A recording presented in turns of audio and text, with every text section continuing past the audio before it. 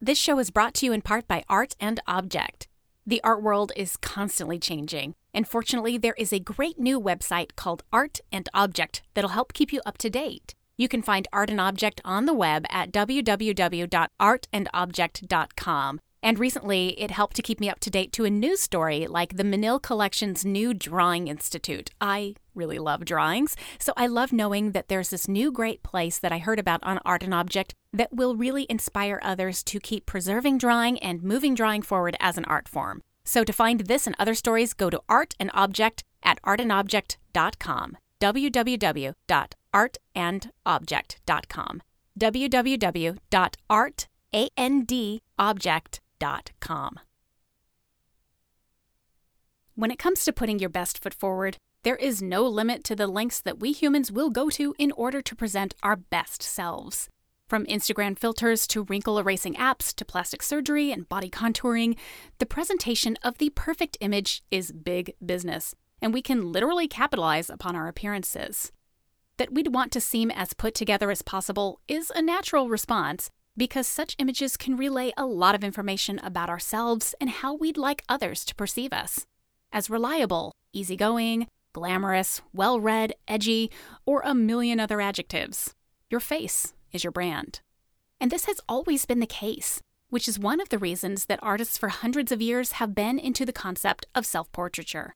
Besides providing themselves with an opportunity to paint the human figure with only a mirror and art supplies needed, such self-portraits could often be used as advertisements. "Look, I'm an artist," they'd scream, or "Look how well I can paint."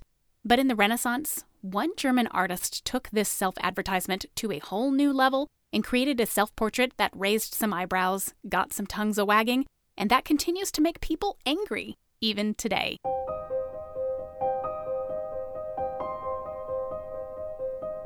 Some people think that visual art is dry, boring, lifeless. But the stories behind those paintings, sculptures, drawings, and photographs are weirder, crazier, or more fun than you can imagine. Today, we are continuing our season of episodes dissecting single works of art that shook their worlds, covering another painting that causes waves, even now. In this episode, Albrecht Dürer's self-portrait from the year 1500. This is the Art Curious podcast, exploring the unexpected, the slightly odd, and the strangely wonderful in art history. I'm Jennifer Dassel.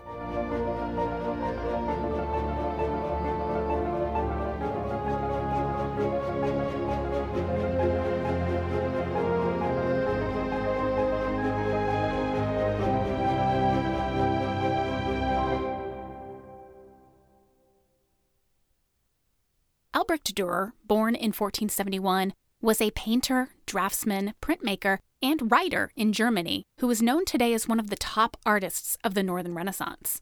His woodcut prints, for example, gained him recognition and a positive reputation by the time he was in his early 20s, far earlier than most artists became notable in their lives, if they even became notable at all.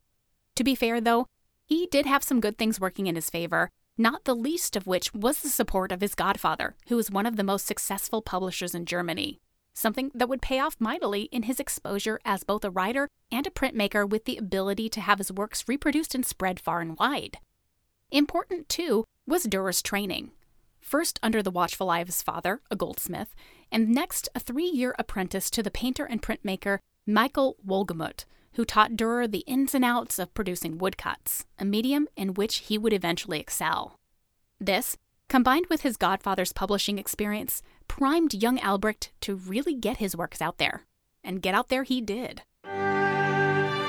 After a few years traveling continental Europe, especially moving between Switzerland, the Netherlands, and Italy, Dürer became exposed to such great art innovations and style that he was ready to begin a professional career as an independent printmaker and a highly skilled painter.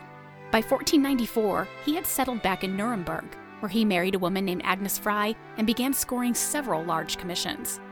Contemporary documents from the time, including Dürer's own letters and diaries, note the growth of his reputation and the widespread recognition that his works garnered, including significant projects for uppity-ups like the Holy Roman Emperor Maximilian I.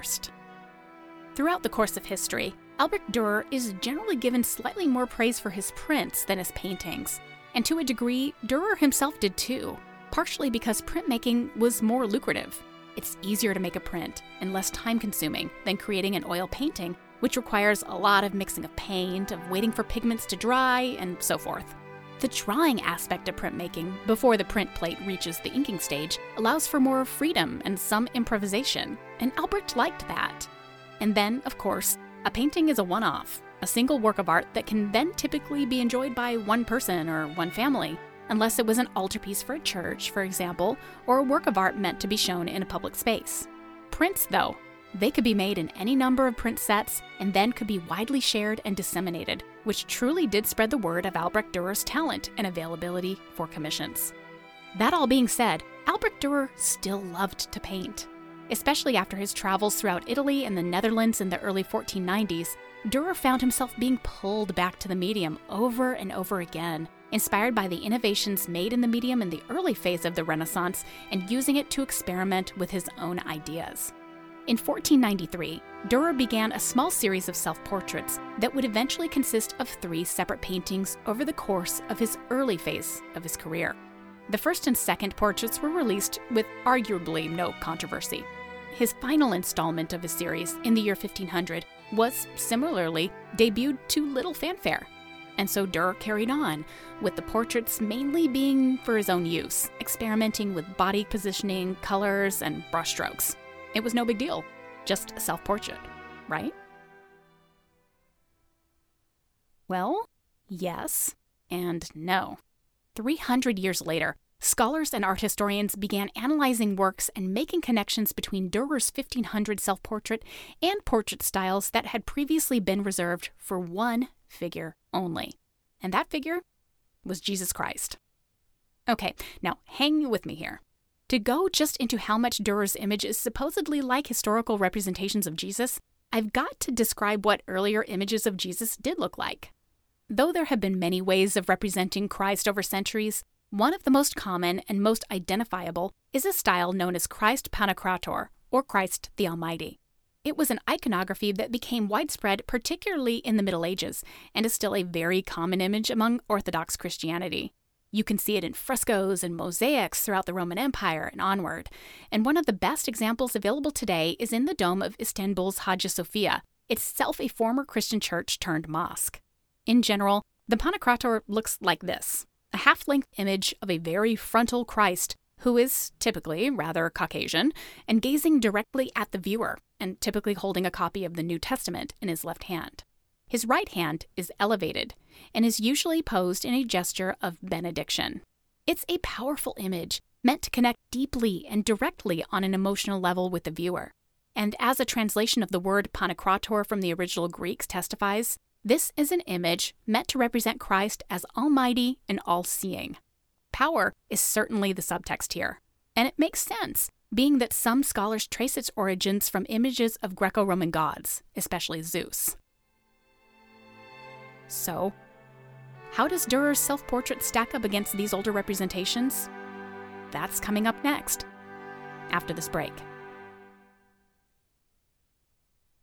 There's so much out there that interests me, and so much that I just want to learn more about, which is why I love my subscription to the Great Courses Plus. This streaming service gives you unlimited access to learn from some of the most passionate, engaging experts around the world. The Great Courses Plus has thousands, literally thousands of videos across every different topic that you can imagine. Not just art and art history, but music, science, human nature, psychology, even learn to manage stress or to become a better cook. And what's great is you can watch anytime, anywhere.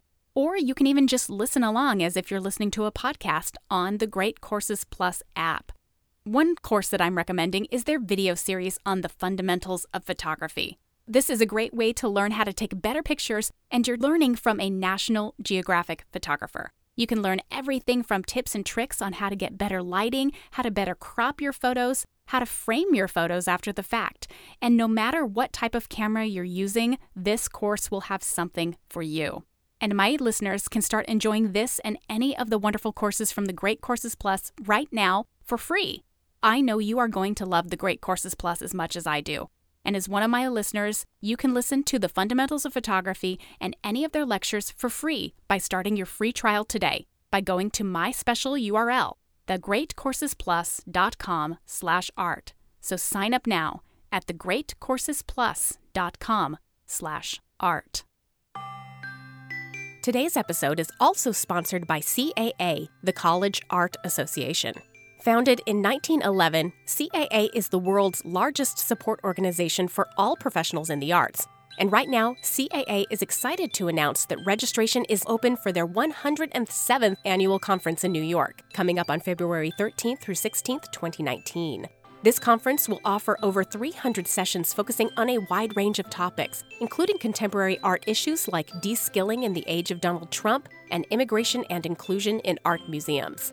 There are also dozens of free and open-to-the-public professional development workshops, receptions, parties, and special tours at local museums, including one of my favorites, shout out to the Rubin Museum of Art, and many more tour options to choose from, like the Whitney Museum of American Art, the Frick Collection, and more.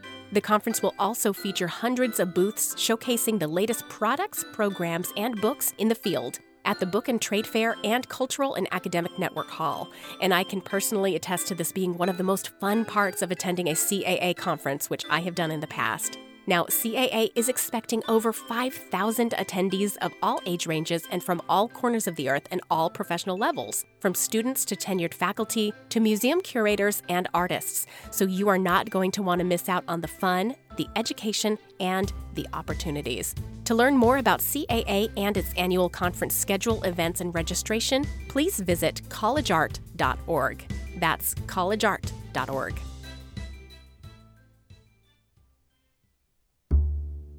Is there something that interferes with your happiness or is preventing you from achieving your goals?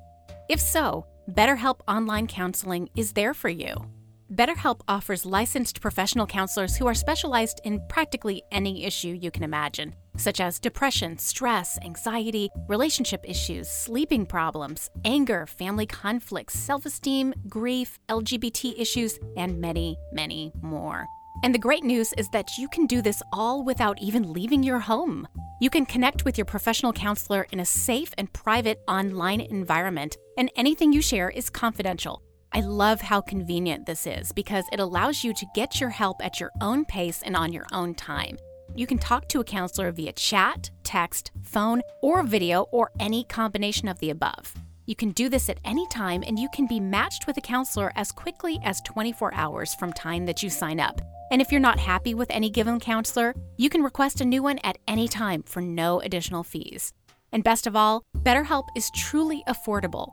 And for Art Curious listeners, you can now get 10% off your first month with discount code ARTCurious. So why not get started and feel better today? Go to betterhelp.com/artcurious. And there you can simply fill out a questionnaire to help them assess your needs and get matched with a counselor you'll love right now. That's betterhelp.com/artcurious. Remember, artcurious is one word. betterhelp.com/artcurious. Welcome back to Art Curious. Now that we have a good idea of what these Pantocrator representations of Christ looked like, let's do a deep dive into Albrecht Dürer's 1500 self-portrait. First and foremost, Dürer himself is seated in a front-facing position, seen only from the waist up, or half-length, and very, very symmetrical.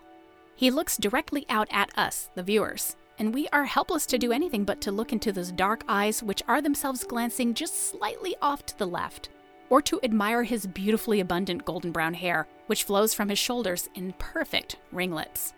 He is somber, bearded, and he holds up his right hand, nestling his long fingers into the fur-lined collar of his tunic. But those fingers are spread in such a way that it looks like something. Could it be a gesture of blessing?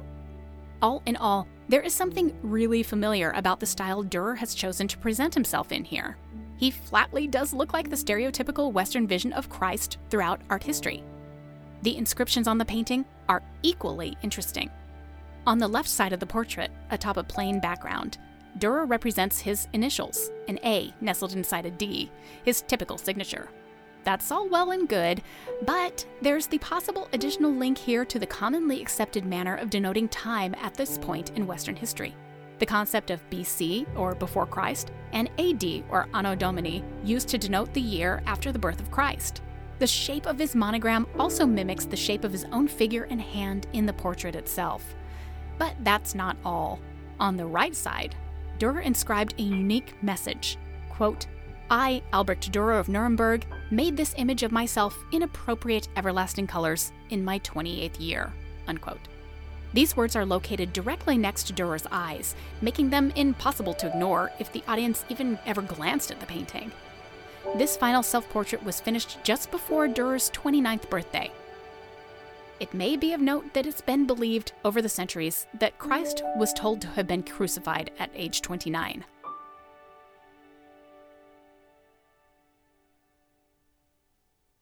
Okay, so it's practically impossible to precisely date the death of Jesus, though many have tried for millennia. But the generally accepted theory today is that Jesus was probably around 33 or so when he died. However, everything from 29 to 35 has been bandied about for centuries, and so a connection to Jesus at the age of 29 wasn't out of the ordinary in the Renaissance, especially in Germany. For me, these interpretations of the inscriptions are a bit of a stretch, but it is hard to know exactly, if anything, Albrecht Dürer was inferring here, because although he left behind plenty of documentation of his works and life over the years, he never wrote a single word about his creative choices that he made in the renderings of himself. Leave it to art historians, though, to jump in with some good thoughts. Art history as a field of study truly began in the later part of the 18th century, with it hitting its stride in the middle of the 19th century. Scholars, especially in the German-speaking world, began debating the merits of art and artists that had been around for centuries. The first academic evaluation of Albrecht Dürer's 1500 self-portrait came out of 19th century Vienna. To be specific, from a professor and an art historian in Vienna named Moritz Thosing. In his study, Thosing claimed, quote, "The commonly received opinion that he, Dürer, had the head of Christ is so far based on correct observation, but it is a hysteron proteron, which, to be correct, should be understood in the reverse, that our modern representations of Christ have Dürer's features," unquote.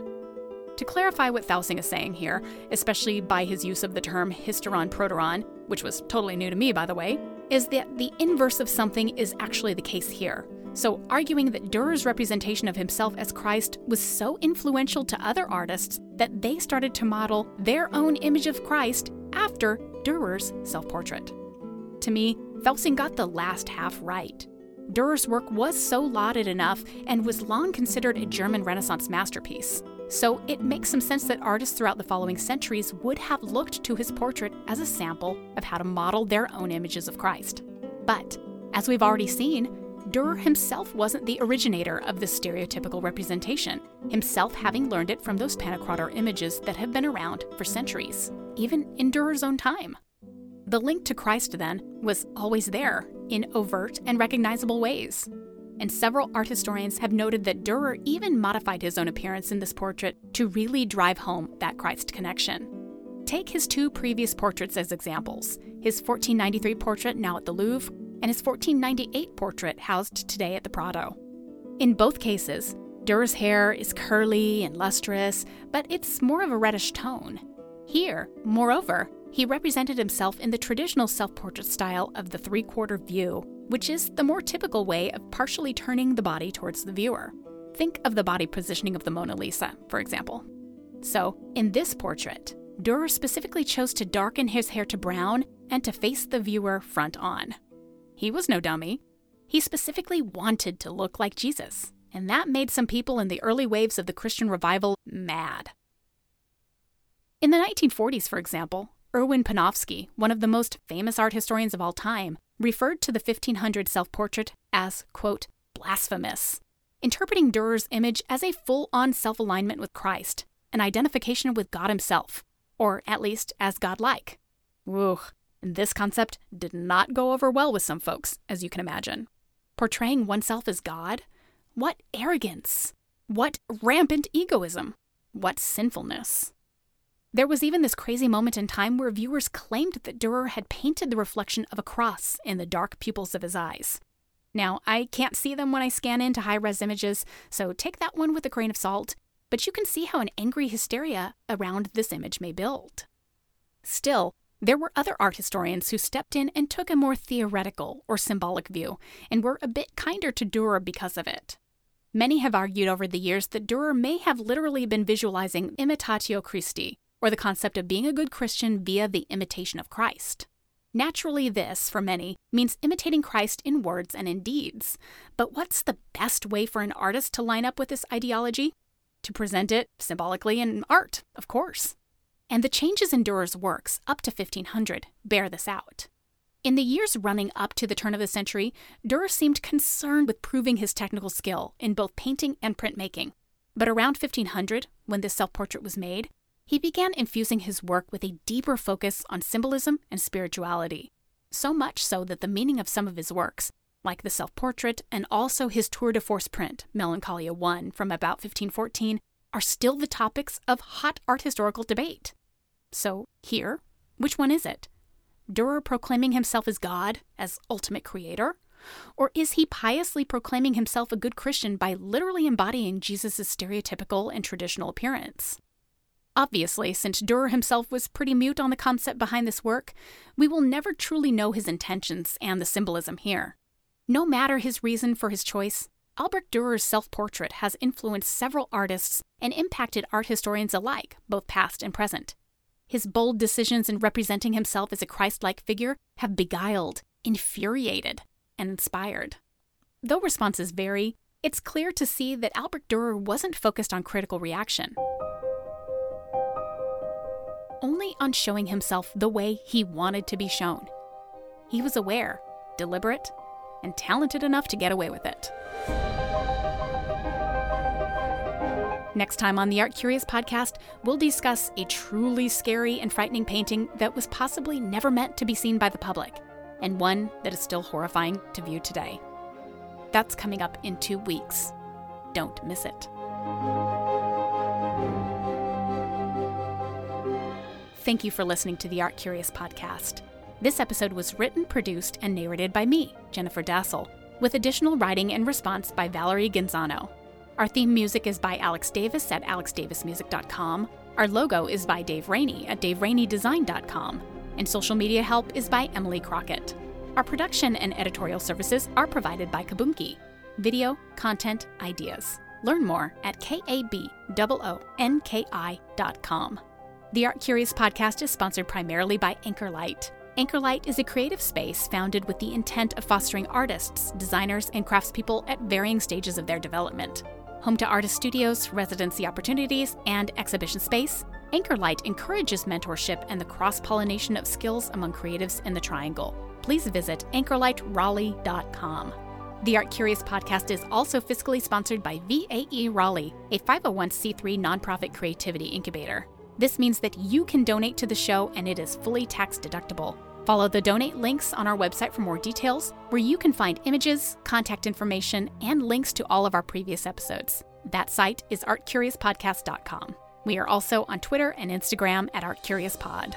Lastly, if you love Art Curious and you want even more of what we do, you'll be thrilled to know that I am available for lectures, live podcast events, and any other gigs. So contact me if you'd like me to come to your museum, university, art center, or elsewhere. Check back in 2 weeks as we continue to explore the unexpected, the slightly odd, and the strangely wonderful in the shocking works of art history.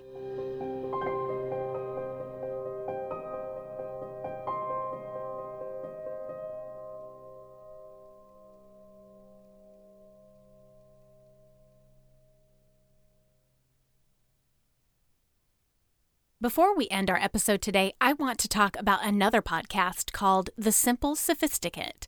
Simple Sophisticate is a podcast inspired by the art of living, and every week Shannon, the creator of the lifestyle blog The Simply Luxurious Life, shares with listeners tips on how to live a refined life on an everyday income. From achieving your goals to preparing a memorable meal, creating a capsule wardrobe, traveling the world, Francophones definitely need to tune in as Paris is a favorite destination, and just living life to the fullest without breaking the bank. If you prefer quantity over quality or just love sensible living and want a podcast that will satisfy your curiosity for life's endless questions, you have to check out The Simple Sophisticate on Apple Podcasts or wherever you get your podcasts. That's The Simple Sophisticate podcast.